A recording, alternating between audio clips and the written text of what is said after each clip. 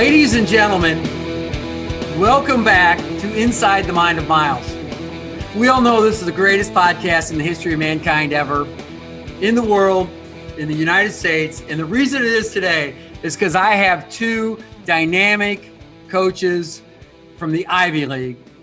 Mike Martin up here to my that way, and Steve Donahue, or if you're from Delco, Donahoe. That's close enough. We'll get to that. Steve Donahue from the University of Pennsylvania.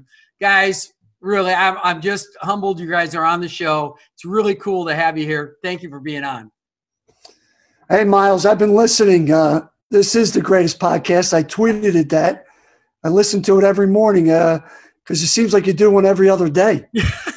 Well, I'm calling in a lot of favors, Steve. That's what we're doing here. All right, Coacher?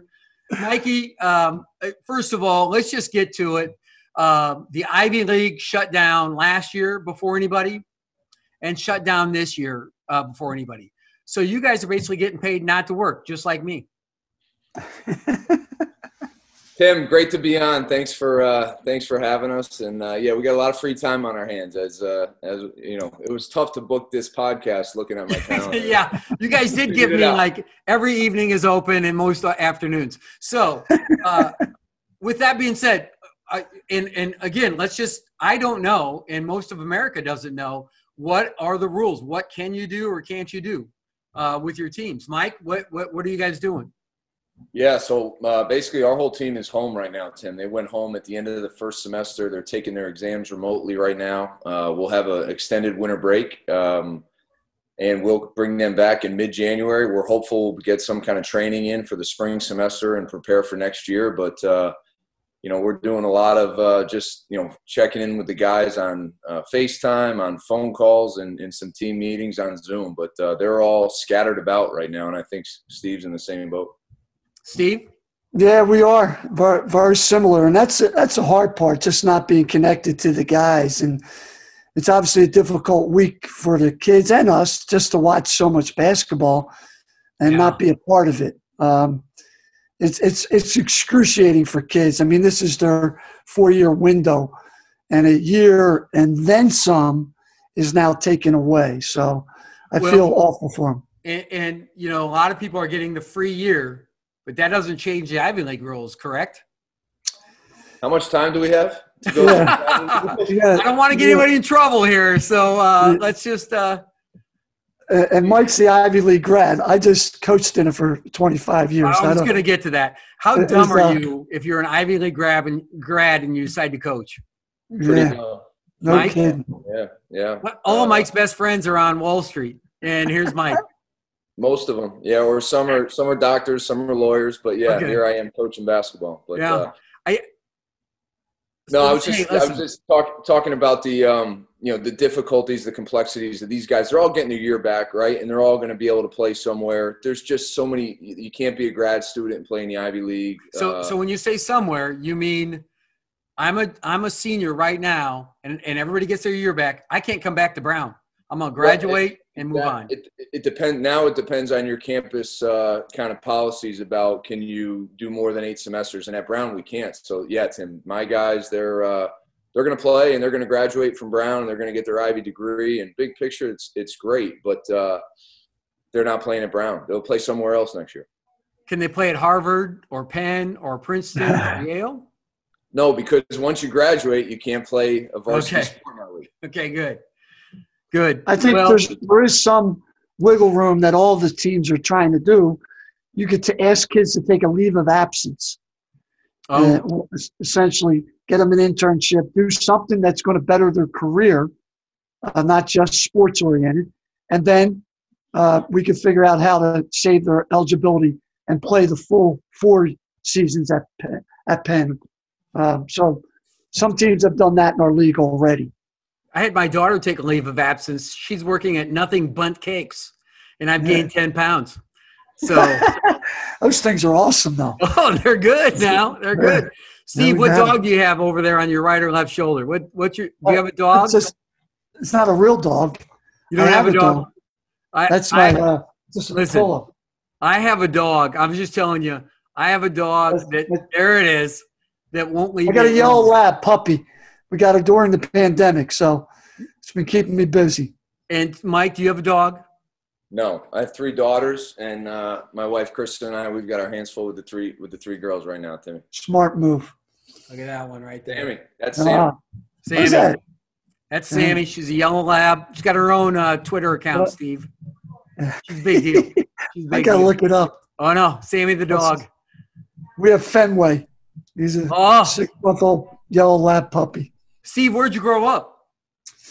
I grew up in outside of Philadelphia. It's a place called Delaware Delco? County. Delco? Delco. And you have a dog named Fenway. Yeah. But I lived in Boston. Did they kick you out of I got Delco? overruled on this one. I got overruled on this one. This is my kids fell in love with the Boston sports for the 5 years we were up there. And of course, so you were an athlete in high school, athlete in college, and you went to a Division III college. Ursinus. Ursinus. Ursinus. Okay. Close enough. Hey, I went to Mary College, and people always say like St. Mary's. I'm like, no, we're like the Virgin, just Mary. Don't mess with it. Before she became a saint. Yeah, we know exactly what lane we're in. So you were a basketball player, baseball player? I was, Tim. Yep. We did some good things. Went to the Final Four, Division III our freshman year, and Elite Eight sophomore year, and then it fell apart after that. But it sounds like your playing time increased as the years went on. A little bit. You're exactly right. I didn't have much. I had a lot to do with those last 2 seasons. And a baseball player. You're a baseball player. Yeah. Played baseball all 4 years. Pitched. Threw up some junk out there. Mixed in. Thumber. Not much of a heater. Thumber. Just breaking balls. Yeah. 12-6. Hope they miss. Nice. 12-6. Hope they miss. Mike, you were one of the more successful players at Brown University before you became the head coach. Now, you have a fascinating track. You have a coaching family pedigree with dad, uncles, all of that fun stuff. Growing up in a sporting family like that, what was it like? And then deciding to go to Brown. Yeah, Tim, it was awesome. So my father was a high school basketball coach for 20 years. And before I was born, he was winning state championships with Commerce High School in Springfield, Massachusetts. He sent some guy by the name Mark Hall to Minnesota who played with Kevin McHale and Trent Tucker at Minnesota. And he sent a guy by the name of Nate Blunt down to Temple in Philly. So I was always upset because I missed those years. That was before I was born. But then I grew up going to all his practices, all his games, and it had such an impact on me. And it took me to Brown. And like you said, instead of going the Wall Street route and going finance, I started coaching hoops. We'll get to the brains of the thing later, but let's just say this. How old were you when you started going to your dad's practices?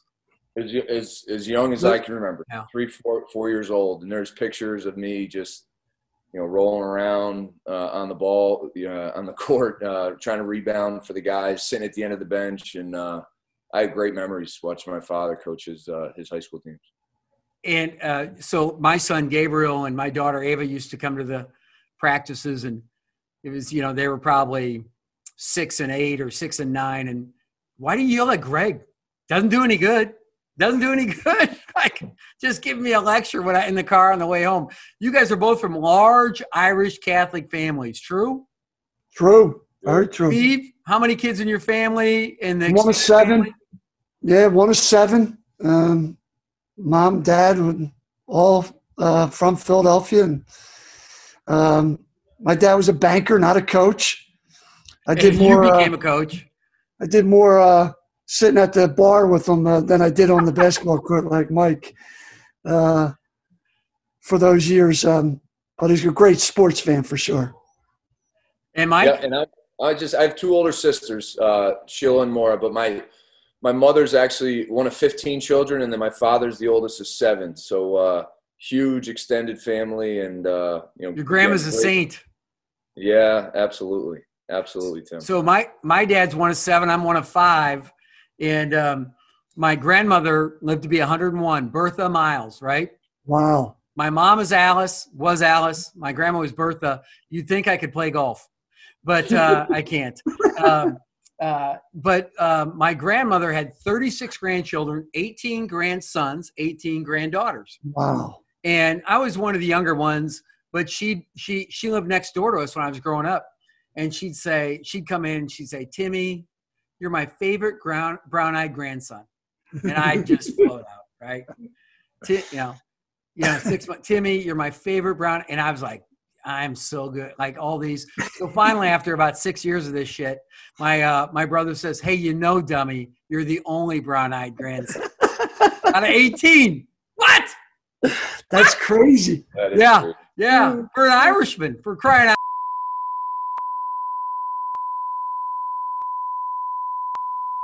So, we all grew up the same way. We decided to get into coaching, right? So, Mike, let's just start with you. You go play for a year in some obscure country it's not an obscure country. Maybe an obscure league, but okay, obscure. Okay, the third division Ireland. in Switzerland. I was in Ireland. In Ireland, okay. Yeah. Okay. So you didn't get paid very much. I paid them. Well, okay, as long as they get you there and back, it's a good trip. So wait. So you come home. You're with Glenn Miller, and you end up Brown Penn. And within 8 years of graduating from Brown, you're the head coach at Brown. I have one question. Were your student loans paid off? No, they weren't. They are now, though. Okay. Is that a forgiveness thing? Like if you come back and coach, we'll just forgive the debt? No forgiveness. Okay. There should be. Yeah, but work that in.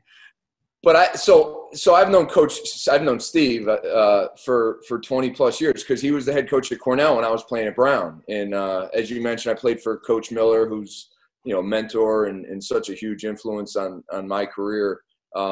Went over and played in Ireland, and while they didn't pay me, they had Guinness for us, so it worked out well. And then I came back. I was a volunteer assistant coach in our league. There's 2 full-time assistants, so the third assistant is volunteer. I was young, and I was very fortunate.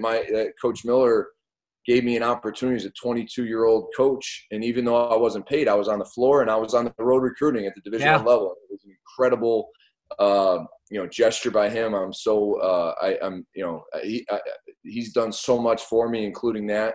And then we had an interesting experience at Penn, and I learned so much down there. What a great place it is, and then fortunate to come back here, as you mentioned. And Steve, what kind of player was Mike at Brown?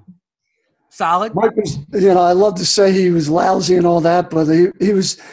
You're not surprised that he's the head coach because he played like a coach. He was very cerebral. They had a really good Brown teams. I remember one time Mike hits a buzzer beater to tie a game, like a desperation against Penn. And I just remember his reaction wasn't of a typical kid making a buzzer beater. It was like, yo, calm down. We got overtime now. Like it was way beyond his years. So I was thinking, I've been in this league since you were about 8 years old, Mike. 1990. How old were you? I was 8. There you go. I've been coaching this since he was 8, 30 some years ago. But Steve, we've seen you on TV. We've seen you on the internet, and you splash jumpers, and you beat everybody. You're more fit. Like the age is just a number, dude. You're a kid. I'm allowed to get older. I just can't get old. All right? You can't go there. Steve, and both you guys have done this, quite frankly, took difficult jobs. And Brown's a difficult job. I mean, if you look at the historic tradition of Brown and Cornell, and you guys have flipped those things on their head a little bit, or a lot of it in my book. And it took some time to build Cornell, Steve. And then when you did, 3 straight league championships, 3 straight NCAA tournaments, a Sweet 16 tournament, or a Sweet 16 appearance, in the NCAA tournament, had to be gratifying, had to be, a certain time in your life that was really great. Tell us about that. Yeah, just the 10 years there, you have to realize it wasn't an overnight success. I was not a very good coach for numerous years during that stretch. I was just fortunate. I always say this, and I don't mean this now, but back then I felt the best thing about Cornell was they didn't care about basketball.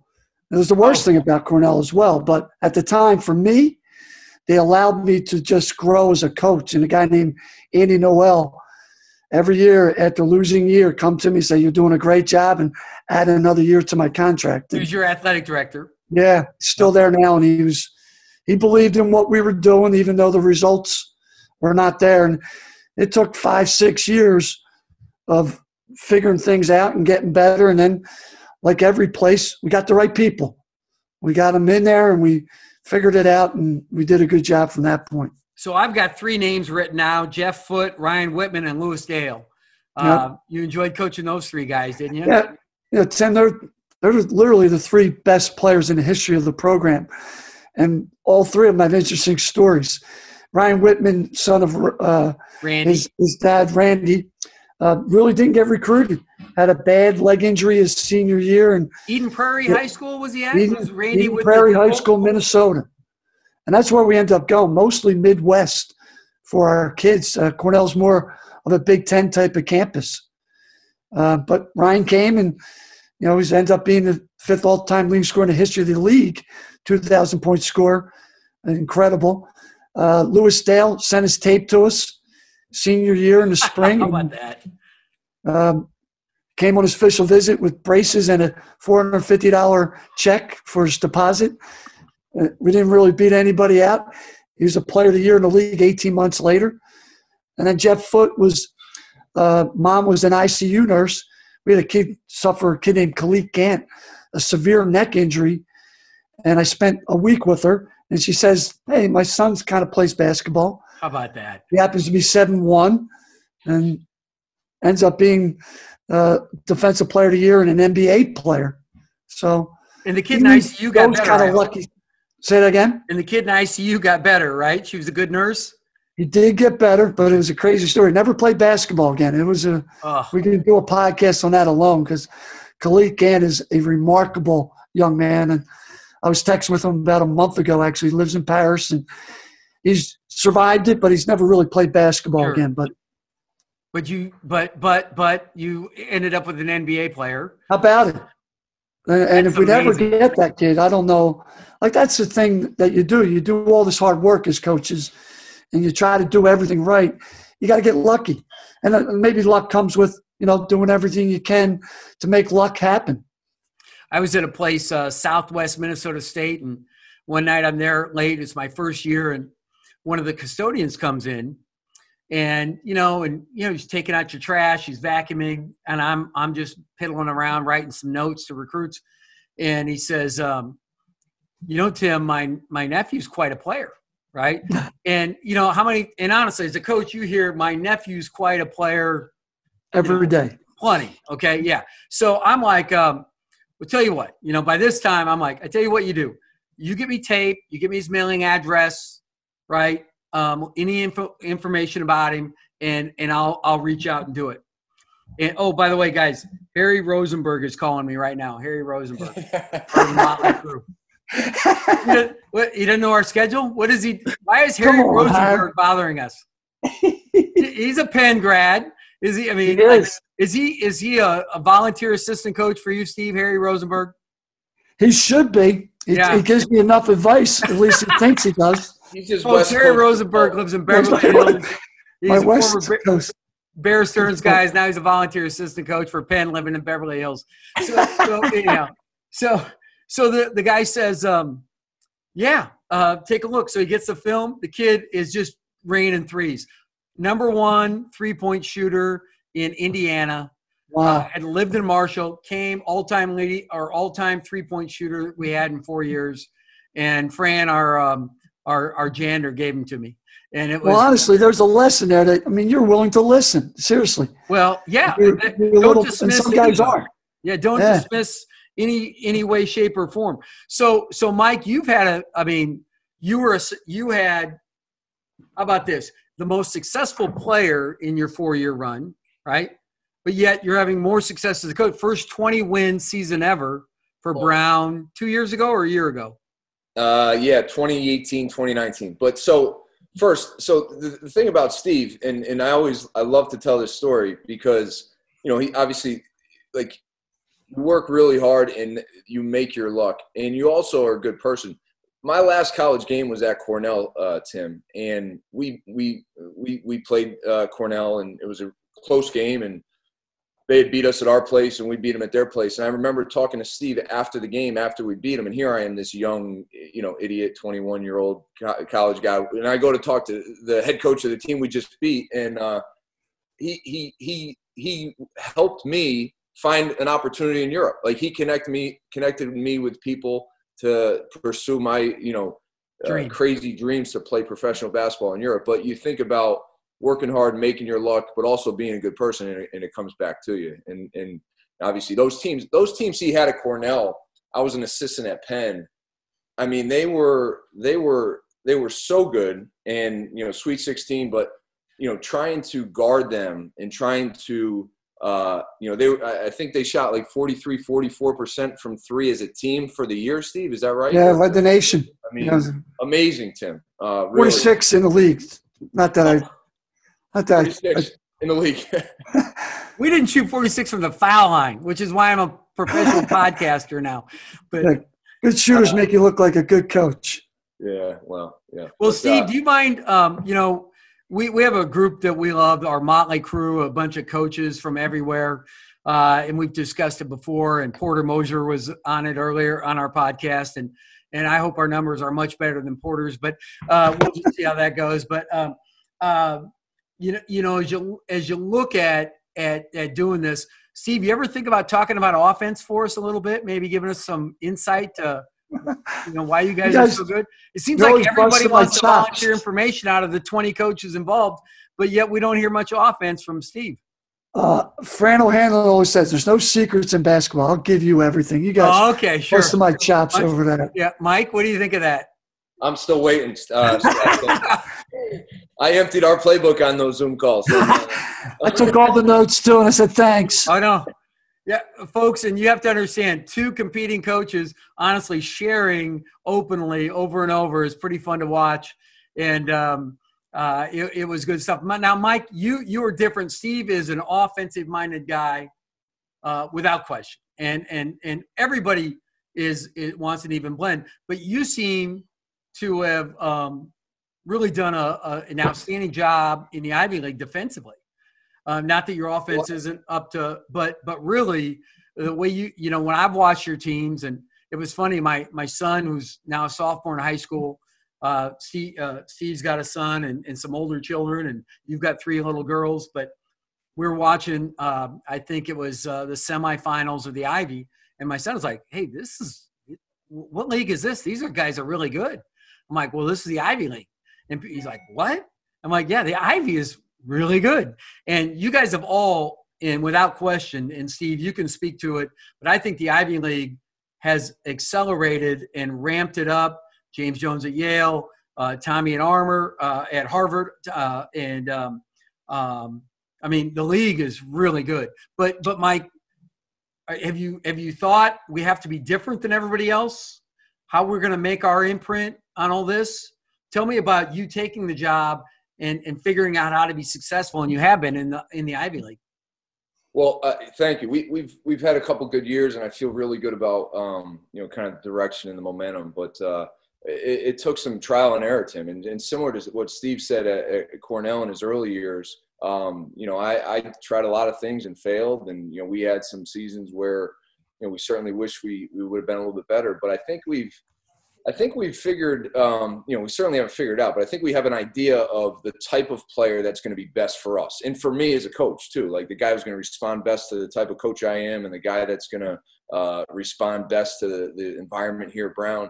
And we've gotten a bunch of really tough, competitive, versatile defenders, and we've really become a good defensive team. And, I think we're different in how we guard a lot of different things, on the ball, off the ball, how we guard the post. But it's because we've recruited guys who have really bought into the identity of being a great defensive team. And it was really just the last 2 years, but we feel like we've kind of created a little bit of an identity with being a very good defensive team. We think that's our best chance to compete with guys like, at Penn and Harvard and Yale and throughout our league. I mean, our league, as you said, it's very competitive. Yeah.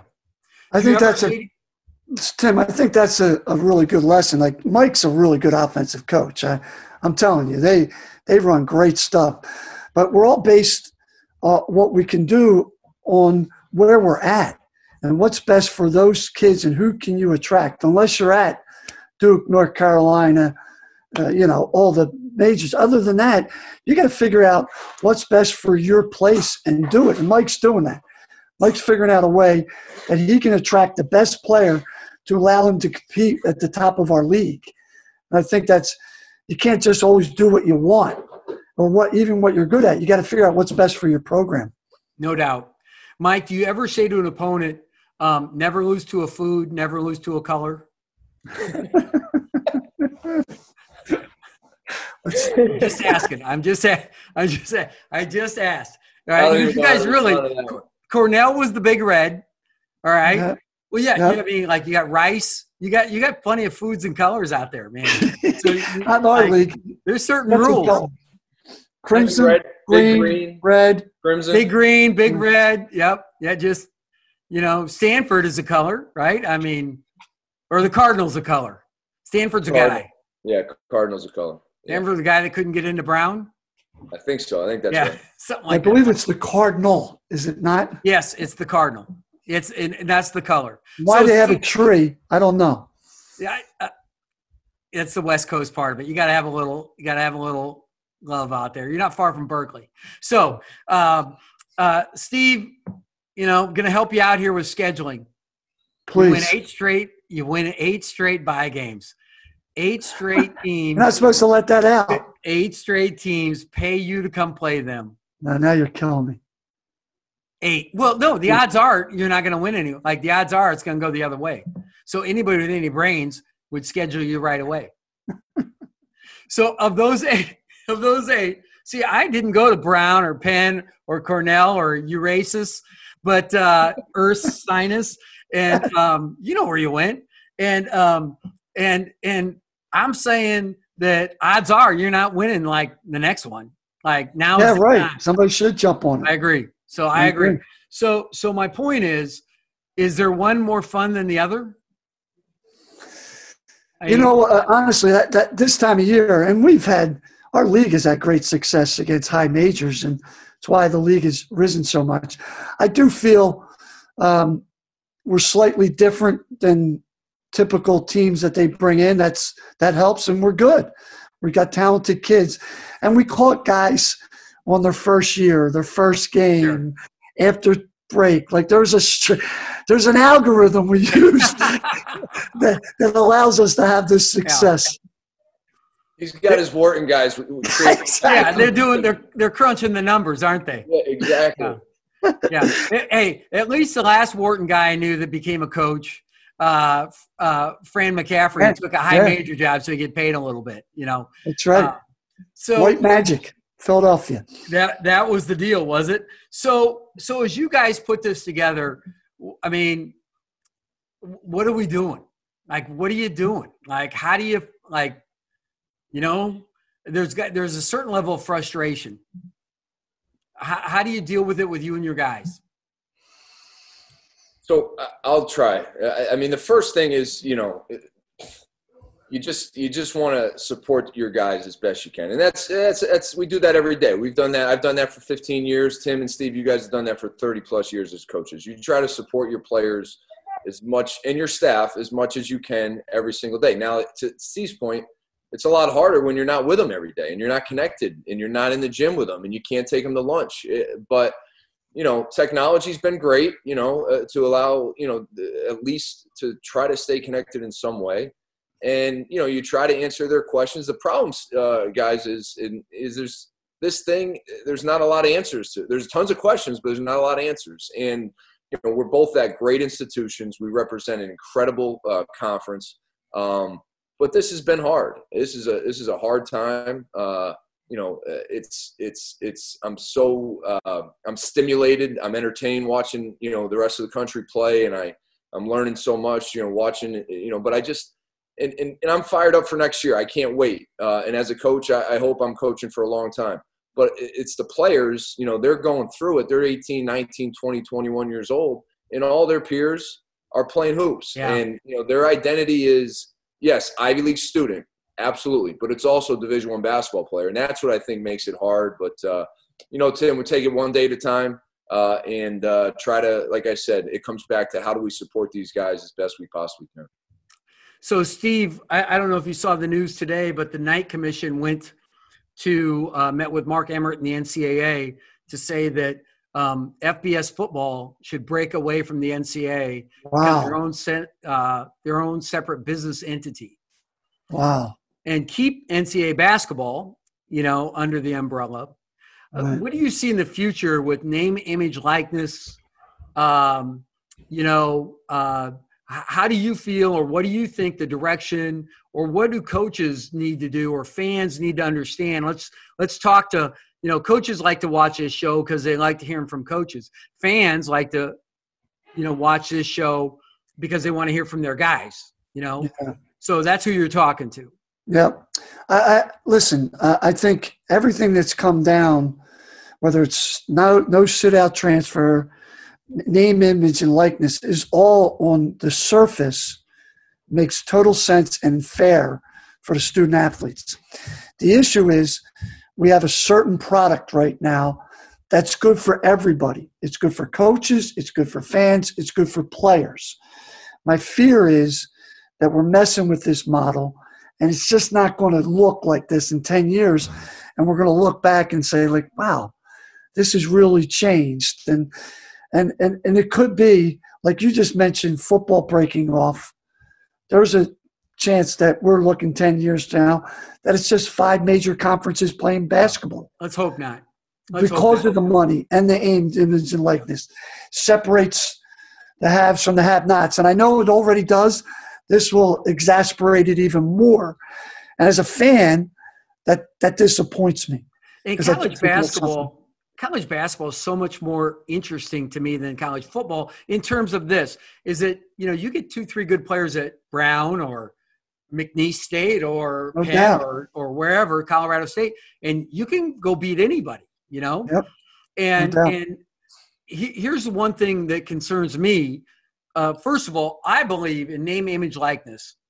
I would prefer, instead of a player going out and cutting their own deal, why don't we do more for the families to be able to travel to come watch their games and make it more of a holistic of the extended family of the kid, and say, hey, here's what you get for your cost of attendance. You have your financial aid, but we're also going to do this for your family to come watch you play or travel with you, and they decide how they're going to do that.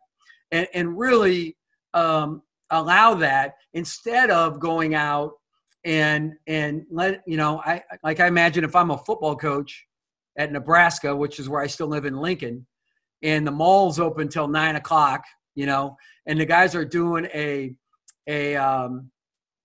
autograph session till 9, but we're staying at the hotel. We're going to do dinner at 7 and start a movie at 8. And then the wide receiver, running back, star defensive end, and quarterback show up at 9:45. Like, everybody's going to be like, that's not cool. And so I don't like them being, I agree not with that. being able to, but I just don't like the idea. I think there's other ways that we can figure out how to make it better for them. The other thing is, so let's just look at Colorado State for this is my career, Colorado State and Nebraska. And I'm just going to take 3, 6, or 7 all-league players were Division I transfers, every one of them redshirted. One only a semester, the other 6 a full year. So could we hurt our quality of play? Like, you've got that year to adjust academically. You've got that year. And I know you guys don't deal with it, but you do deal with it. You see it. And you lose guys. We've had transfers. Okay. We've had red shirts. Yeah. But, and you lose guys. And so also, but you look at this, and that year out, you acclimate academically. You kind of understand what your friend base looks like. And you work on your game. honestly. Now you come in ready to roll as a redshirt. And I just think it might hurt just tell me your thoughts on that, Mike. What do you see I think it could hurt our quality of play as an overall product. Yeah, no, I agree 100%. And there's so many, you think about you talk about Colorado State and Nebraska, but there's so many programs that have had success with guys who have transferred and sat out. And like you said, there's so many things they're getting used to that first year, and they've gone on and they've become really good players. And, oh, by the way, they're older and they're more experienced, and they've got just more comfort in that system and on that campus and in that city. So, you know what? Everyone's in a rush right now. I guess to have the access to play, and it's going to happen, and we've got to adapt and we've got to deal with it. But I don't think that redshirt year, that sit out year, is such a bad thing. It's not for a kid. And oh, by the way, depending on where you're coming from and where you're transferring into, how many credits are transferring in right away? A lot of them might need the extra year academically. Well, there's two things I used to tell guys. Because when, it just occurred to me when I was at North Dakota State, we went from Division II to Division I, and we actually redshirted 17 out of 18 recruits. It was kind of out of necessity because the first group we had, the only way they could play in the NCAA tournament was to redshirt, was to come in their fifth year, and they made it to the NCAA tournament. Wow. So it was the first team since 1976 to make it in their first year of eligibility. But I said to them too, let's say you play 5 years. Let's just say you got to play 5 years. What do you think your stats would be your fifth year compared to your first year? Let's just average 6 points a game as a freshman. Dude, you're going to average 18 as a fifth year guy. Fifth year senior. Yeah. That's a great point. If you're greedy at all, go get them, go get them, go get them. I think that's a great point. Well, let me tell you this, guys. Who are we picking to win the NCAA championship this year? Mike, who you got? Some teams haven't played yet. Can we wait? No, can't wait. And you can't pick an Ivy League team either. Can't pick your league. Well, Steve. Well, yeah, I knew that. I don't think that would be a bad bet. Steve's watched every game that's been. Okay, we'll start with Steve. We'll buy some time for Mike. This is the year that anyone literally could win it. Now, Gonzaga to me has proven if they stay healthy, because they're older. They're talented. They have a transfer. They have a super freshman. There's no weaknesses there. Now, could they be upset? Sure. But a team like Richmond, they get anybody on a neutral court. They're really good. St. Louis is really good.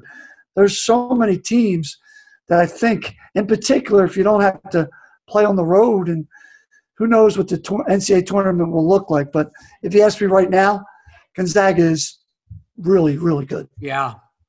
Mike, you got anybody in the East you like? Hard to go against Gonzaga. I'd love to do – I mean, since I'm an East Coast guy, I'm not from Philly, even though some people think I am. Nobody ever accused you on this show of being from Philly. You know why? Don't even try. Don't even let them think he's from – it's the best podcast. We wouldn't even – you're a Boston Mass guy, basically. I mean – New England. Exactly right. Oh, I'm sorry, New England. That's only 7 states. Go ahead. You know what, Villanova, because Jay was so good to our good friend Johnny Gal the other night, and I think that's a big leap of faith. I like the Villanova team, and nobody likes Baylor. That's this Saturday. I can't wait to watch that Gonzaga Baylor game. That'll be great. Baylor's really good, no doubt. Baylor's really, really good. Yeah, Baylor. Illinois is very good. Iowa's very good. Iowa's good. There's so many good teams. There's so many great cultures. There's so many great programs. But I'll tell you what. And John said it. The Villanova, what they've got, what Jay has going with his culture and with his program, I think it's pretty impressive. And, you're trying to get a game, aren't you? You're trying to get a game. I'll play anyone right now. I'll take anyone who wants to play. We'll play him. All right. We get Villanova every year. You can play them if you want. All right. True or false? All right. Palestra, best place to coach and play. True or false? Mike? It's true. Steve? Yeah, it is true, Tim. And I think for the fan who hasn't been there, you got to get there. And I've coached at Cameron, Fog Allen. I've been to Hinkle. Those are the ones that come up. it fits 9,000. And I always say, the guy in the last row, I literally can make eye contact with him. Oh, yeah. And there's 9,000 people in this damn arena. It's a place where the fans, the coaches, and the players all have an impact on the game because it's that intimate. It really is. My nephew, Bryce Roush, who did not play high school basketball or anything like that, but did work in Philadelphia for a number of years, had heard me talk about it and got into a game. And he's like, it was so good. It was so fun. No, what stinks is a visiting coach sometimes grabs Philly guys like Babs and sticks them behind his bench, and he jumps ship on the home team. That's one thing I don't like. I've seen some different people act supportive. You know, usually they're businessmen, Harry, Babs, that appear to be supportive, and then if you get them a better ticket, they're just shedding colors right there. They are exactly. So Tim, let me tell you one of my favorite Palestra stories. Well, first of all, so any recruiters listening to this, the Pizzatola Center is better place to play. Well, now. I mean, obviously. Yeah, we're just talking over the course of time. Yeah, exactly. Yeah. History. But, so nothing like the Pits. But my first time ever being there was when I played, you know, and it was just we played. Coach Stumpf was at Penn, and they had great teams, and just going down there, you fell in love with the place as a player and as a coach. But my favorite story, I don't know if Steve, it was his first or second year back as the head coach at Penn. My father texts me or calls me on the day of the game and said, hey, we're driving down now. Coach Donahue got us a parking spot behind the Palestra. So my dad called Steve and asked him, you know, not that Steve has nothing else to worry about that day. Yeah. But he took care of him. My dad parked right behind the Palestra. Got him the best spot. So then he kicked our ass. Fran Dumpy again. At Penn and at Temple, is there a better mustache in the business? Than Dumpf? Yeah. Oh, it was the best. I mean, it was the best. Full grown, poofy. He had that for years. He pumped that for 50, he did 20, for a long 30 time. Years. There's not a nice man in the business either. He is one of the nicest guys. That Mike talked about him getting in at 22. I didn't make a dime coach until I was 33. And thank God that this place, the spot was volunteer, or Dumpf would have never hired me at 28 or whatever I was. Yeah. And I owe unbelievable almost everything I've done to him and Franny O'Hanlon, two of my mentors for sure. Well, and talk about your mentors. What do you think is the number one thing you took from those guys? Well, it's interesting because Franio is someone I admired as a player at Villanova, and he asked me to come be an assistant at a high school with him, and I was like, I couldn't believe he even knew my name and wanted me to come, and then just there's a couple things that he's all about just the purity of the game and how to play it and what it means to play the right way.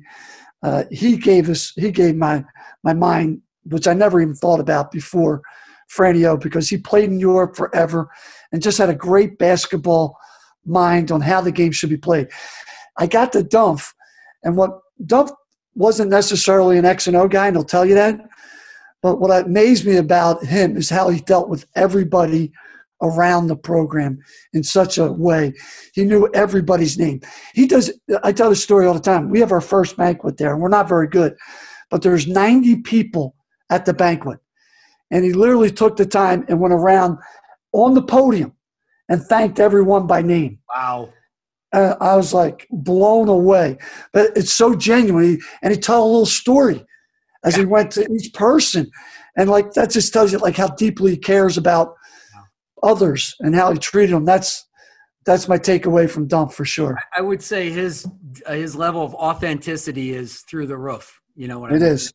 Mike, tell us, like, growing up in a coaching family, certainly dad's a mentor, an idol. You know, other guys you played for as you've gone into business and worked for guys. You know, who's made these huge impacts on your coaching career? Yeah, I mean, so many, Tim, and you know, guys like you two guys. I mean, honestly, you know, you guys have been great, but and there's so many others, you know, who. Well, that was a plane ride from Vegas to Kansas City. That we probably can't go into on the show. Mark, you probably didn't say a word the whole flight, right? You didn't get a chance to work it in. Not a gallon, 10 miles on it. No way. But Porter too. Porter held his own.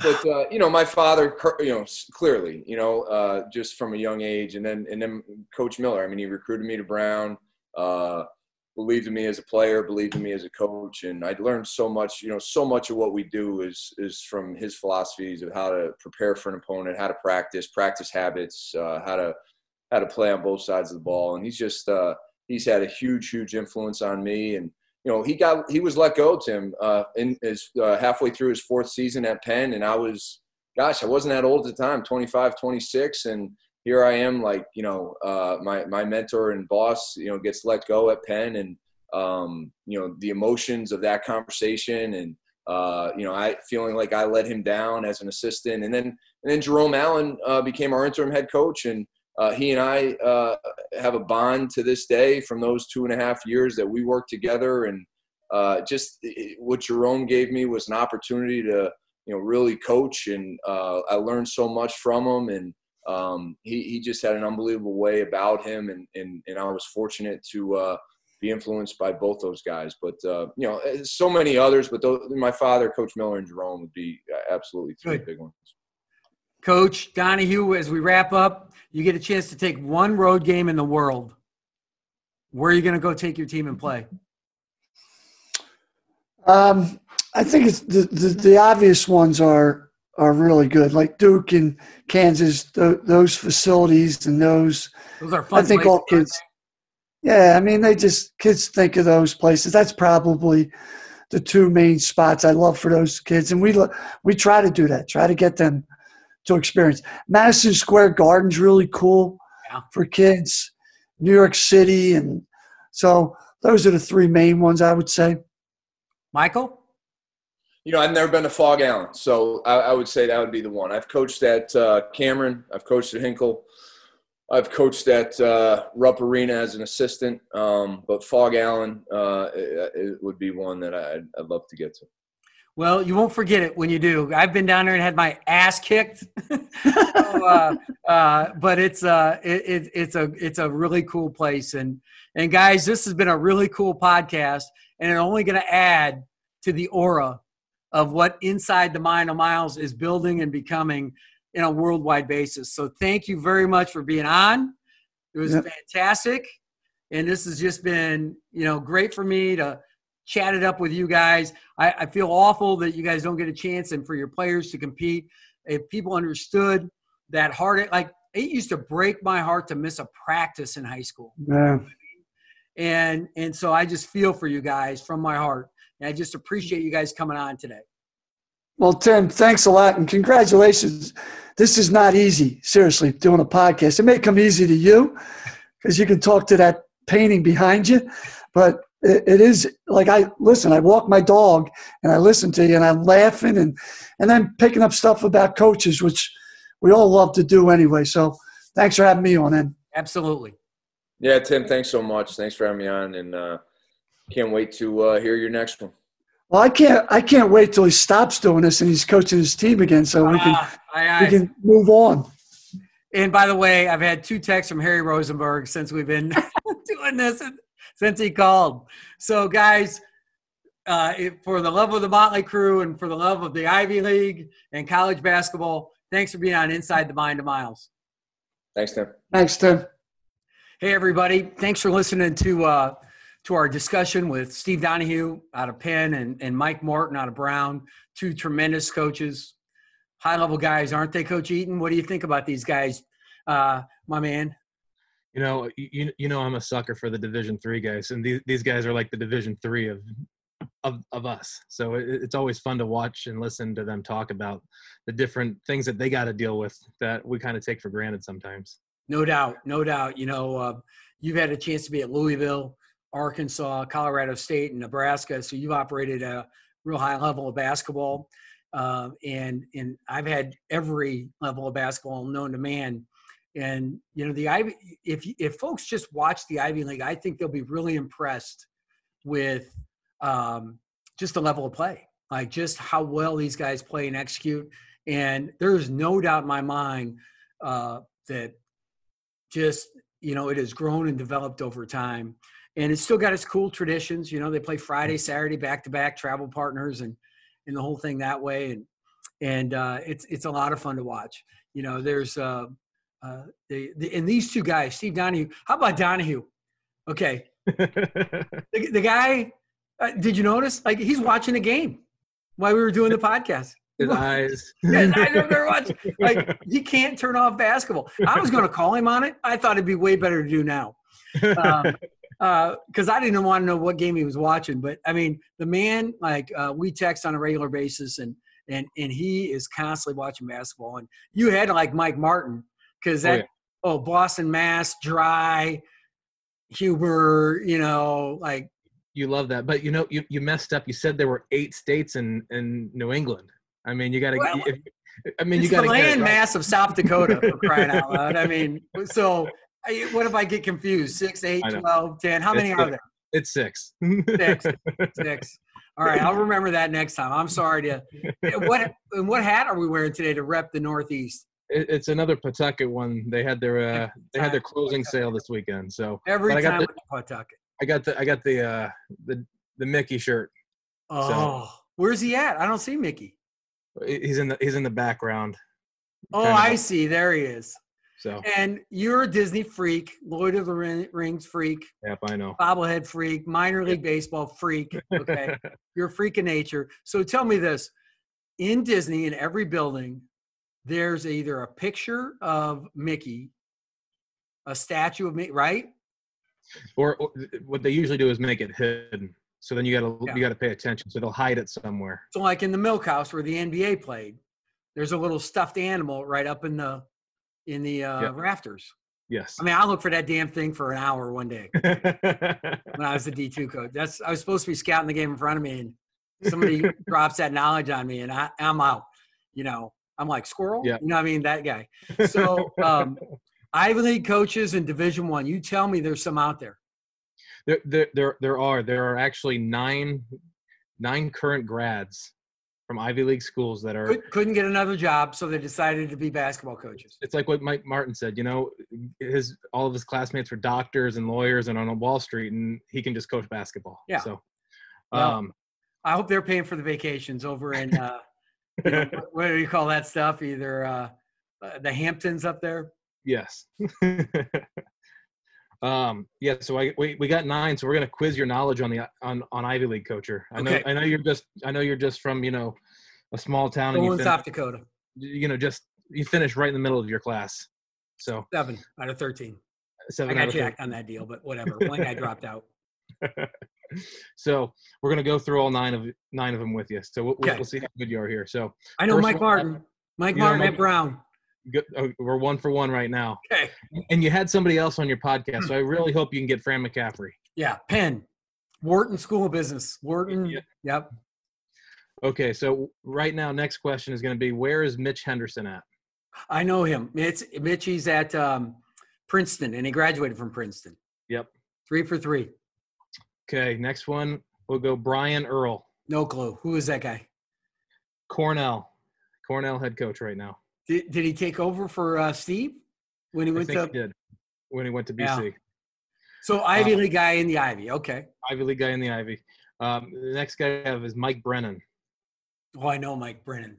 He's at he's in the Patriot League. Yep. I think there's a couple in the Patriot League. Well, Catholic's a Division III, right? Yes. They're not. Yeah. You're close at same city. And George Washington's in the A10. I don't know. Where's he at? American. Took over for the guy who went to Old Dominion, didn't he? Yes. Jeff, who's at Virginia. Okay. Missed. Is that my first miss? Oh, you missed Brian Earl. So you've missed 2 right now. So overrated contest. Well, I'll give you an easy one. Joe Scott. Joey Scott's at Air Force. I know that. Okay. He was at Princeton. He was at Denver. He was at Air Force on bookends there. Yes. It's his whole career. And he's running the same thing the whole time. He's a tough Jersey Shore guy. Played for Pete Carroll.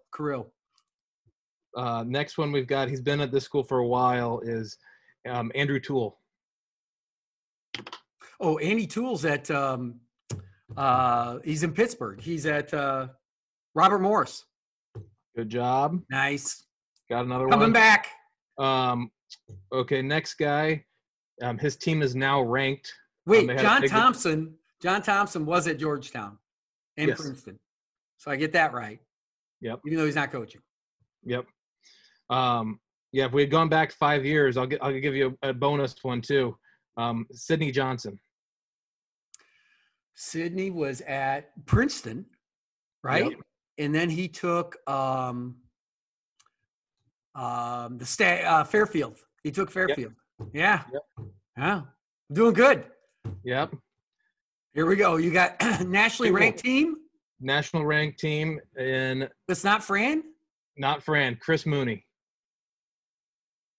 Oh, he went to Princeton.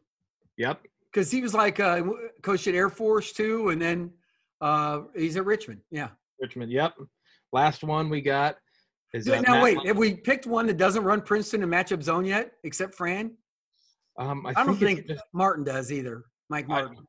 Martin doesn't, and I don't think Andy Toole does it a ton either. So yeah, I bet he doesn't. Yeah, I don't think Deshaun Burke was running much Princeton. I don't think he was. Breaking that off. Looking back on it, he was not running Princeton. He was just kind of that kid. Last one is Matt Langle. Oh, Matt Langle. Patriot guy.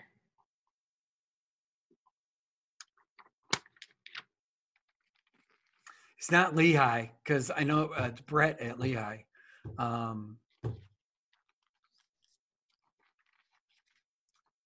Holy Cross. Nope, we got Colgate. I'm glad I know that Manning Patriots.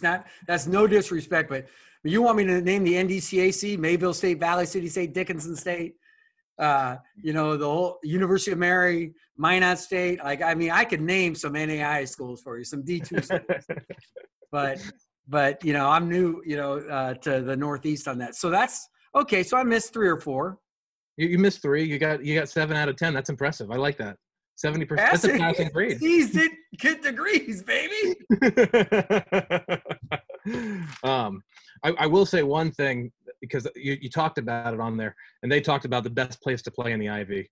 I have been fortunate enough to watch a game at the Palestra and actually take a foul shot there, and it's really, really cool. Yeah, it's a really cool venue. Let's just get this right. You didn't take a foul shot during a game. I did not play during a game. No, I ended at high school. Yep. So,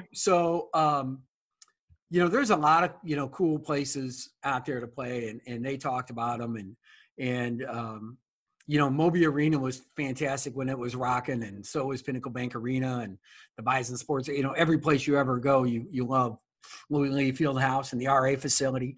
It's every place I've ever been a head coach. But when you're at some of these places, you can just, it's just like, even, the historic, like when you go through the campuses, it's like one of my assistants always said, man, this is just like we're like in a movie, because it's, you've got like the brick and, and the ivy on the brick, and just, like just some of these places, you walk into, Durham, in Durham, North Carolina, you walk into what's the place called? Cameron Indoor Arena, and which is so different because so then you go 8 miles away or whatever to North Carolina, where they used to have Carmichael Arena, which is a cool little place, and then they built the Dean Dome, which is 22,000 massive structure of people. Like it's more like Syracuse and that stuff than the little arenas. So it's just this wide variety. The only places I truly don't like are the dual hockey basketball arenas, just because of the way they're built. And it's kind of this gradual lower, there's this lower stuff. And then the domes aren't that great, when you watch the Final Fours and stuff. But where else are you going to get 90,000 people at a game? And you could probably sell 200,000 tickets if you wanted to. So, football's been messing around, going over to Ireland and places. Maybe basketball will go play in Wembley or something like that, play an outdoor game in Wembley. Maybe that should be our next project. I like that. That's a good one. I like We that. play Oxford University. You think they got any ballers over there? We'll meet at Wembley. I'd love to see their scouting reports, though. Detailed. Yeah. Detailed. Well, what do you think of current basketball, man? I mean, Kentucky getting run off the floor by Georgia Tech. Yikes. Big Blue Nation, not happy, not in a good place. Worst start since 2000, 2001. I mean, it's going to get worse, too, because Calipari knew the other day when he did the bit about the fans barking at him about the scheduling, said he shouldn't be tested for COVID. He should be tested for drugs. He no dummy, man. This man knows what he's got. And I'm sure he'll get him turned around because he does. He figures it out. But it's going to take a little bit of time. We lost the game of the century, 1-2 Baylor Gonzaga. That's too bad. I know everybody was looking forward to that one. We had a couple other good ones over the weekend. The Marquette, Wisconsin finish. Wow, how about that tip in? Big time play. We don't get the box out of the big – that's and that's the difference. Games like that and your lower level teams losing to lower teams in your league, that's what hurts you when it comes to getting 8 or 9 teams in the NCAA tournament rather than 5 or 6. It's just little losses here and there that pile up. And I'm not, saying exactly this situation. I'm just using an illustration of how that you're always as a conference coach, in that game, as a Big Ten coach, you were cheering for Wisconsin. I used to get more texts in the Big Ten ACC Challenge when we'd win, and we had really good success in the Big Ten ACC.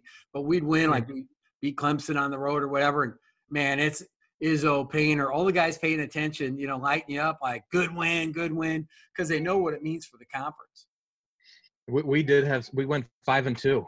We had some really good success in the ACC. We lost. Let's see, we lost in overtime, I think, at Clemson, and at home to Miami, a team that at least won one game, maybe even 2 in the NCAA tournament. Yes. They were always good games. Yes, they were. Really, really hard-fought, competitive games. Speaking of that, don't we have that coming up soon? Yep. This week is the annual showcase. So, we got a couple big games this week. I know before we get into those real quick, just wanted to give a shout out to Bellarmine, their transition D1. They won their first D1 game over the weekend. They beat Howard. Cheers. But by the way, talking to shout outs, Griff, the stat man, who came up with the coaches of Division One, Ivy League Division One coaches. So if we missed anybody, it's on Griff, the stat man. And because we just believe in him unconditionally. We don't even fact check him or anything. Nope, he's great. It's just like pardon the interruption. You just got to trust the guy. Yeah. He could fact check us a lot, and we'd be in trouble. All right. Big matchups this week. I'll go over a couple of them, and we'll see who you got and who you like. So, first one, Creighton at Kansas. Ooh, that's a good game. So I think if Kansas had their crowd, I just don't think Kansas. I'm picking Creighton because I just think their perimeter is good or better than Kansas's, and Kansas can't. Where I think the interior play of Creighton, is just okay. We're talking a high national level. We're not talking about just any schmo playing basketball. We're talking about top 25 teams, and I think relevant to that, they're just okay inside. But I don't know that Kansas can really make them pay, and without that home court advantage of the crowd and everything goes with. Rock, chalk, the whole deal, man. It's like there's ghosts up there getting you. The only chance Kansas has got is if the ghosts hop in there and tap out Mitch Ballock's 3-point shots. It's the only chance they got. That's a coming home game for Mitch. He's from that area. Sure, he's from right outside of Yep. Big Ten ACC Challenge. You got Carolina at Iowa. Wow. How about Iowa's schedule? They had Gonzaga canceled earlier, didn't they, or not? Or are they still playing Gonzaga? Maybe that's coming up. I think that's coming up soon. Yeah. They got a good schedule. They're not jacking around with a schedule, Fran. Boy, Carolina's pretty good. Where's that game at? It doesn't matter where it's at. No. They're all neutrals, really. It's at Iowa.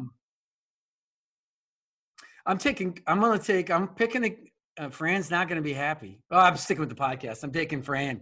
Taking Iowa. Got to stay loyal to the brand. I don't know. That wasn't great luck for Ben Jacobson and Craig Smith. So hey, I'm kidding. Yeah, somebody else lost last week too after they were on my podcast. I forget who it was. That's why I took the Ivy League guys. I knew I was safe for the season. They got nothing to lose. They joined me in the undefeated ranks of coaching. We got two more from the challenge. We got Illinois at Duke and Michigan State at Virginia. I'm taking Michigan State. I think Duke just got beat at home. Who beat them at home? Michigan State. Yes. That was just in the Champions Classic. Yeah. So I don't think they can lose to two Big Ten teams in a row. Sorry. I've just changed my mind. Illinois wins. Total homer. Brad Underwood did the cast. You can't pick a cast against it. You know, yeah, we had a bad week a couple weeks ago with Northern Iowa and Utah State. And then Smitty gets COVID. Craig Smith gets COVID. I'm sticking with the Big Ten on this. How about this? What if, you know, because there's all different kinds of protocols per league. What if you were due to host a game? Oh, no, just play in a game. But you had to forfeit it if you had to go, you know, if you lost some guys to COVID. So let's say Gonzaga would have to forfeit to Baylor, okay? Let's just say this. Do you think teams and players would take the restrictions more seriously? Do you think everybody would test more accurately or more often if you said, I mean, I'm just saying, it's a weird time. Yeah. I think it's a pandemic. You can't do it. It's just a friend of mine texted me that, and I thought it was kind of interesting. And that was a friend. And so I thought, you know, I wonder, like, that would be, first of all, it's wrong to do. We all know that. Yeah. But, you know, you want to get people in line, you know, I think you got to do it. You know, I mean, but nobody's going to do it, and they shouldn't do it. This is why discussions like this is why we have probably, I'm pretty sure, the best podcast in the history of mankind. Yes, I would definitely say that. I think that's a very interesting point, that all it takes is that one person. I mean, you look at the Ravens, and they had 23 guys out. God, yeah. I mean, and they're like, oh yeah, we had 4 different strains of COVID. I mean, Kansas State had like 19 players out every game in football this year. I don't know how else you can do that other than just blocking everybody in hotels. And I mean, that's kind of what the NBA did. I mean, yeah, but that's hard on your mental capacity too. Let's just hope the vaccine works and we can get it. And by the time we get through the spring, that this thing is under control. Yeah. I think that'd be great for everybody. Everybody's tired of their basements. Yes, Coach. Well, I tell you what, we're not tired of is college basketball. I hope everybody enjoyed the show. We're going to have – I know you want to talk about name, image, likeness. That's going to be a whole new discussion. But I appreciate having you on this week, Coach. And I hope everybody's enjoying the podcast. These Ivy League guys were great. You know, I've got some guest options this week. Still looking at it for next week. And as we get closer to Christmas, yeah, I really like what a lot of the leagues are doing, playing on Christmas Day. Like, you can't go home anyway. Let's just play. And I think that's really cool. I think some of the best family Christmases can be sitting around watching mom and dad watching their child on TV, at least. If they can't be there, let's watch them hoop. You know, they love that. So a couple big weeks coming up here as we get into Christmas, and looking forward to having some different guys on to talk about their experiences during this historically crazy season. It'll be good. It'll be good. All right, Coach. Until next week, Inside the Mind of Miles. Subscribe on whatever. I mean, it's on everything, dude. I mean, like I don't care if in your Liberia you can find a spot to listen to this podcast or watch it on YouTube, even from the Field of 68. Give us a rating. We accept 5-star ratings only. And make sure and review the fact that it's got to be a positive review or we just delete it. Can we do that? Can we delete it? We actually did that. You can only hit 5 stars. Later. See you next week, folks. See you, Greg. Hey, Coach.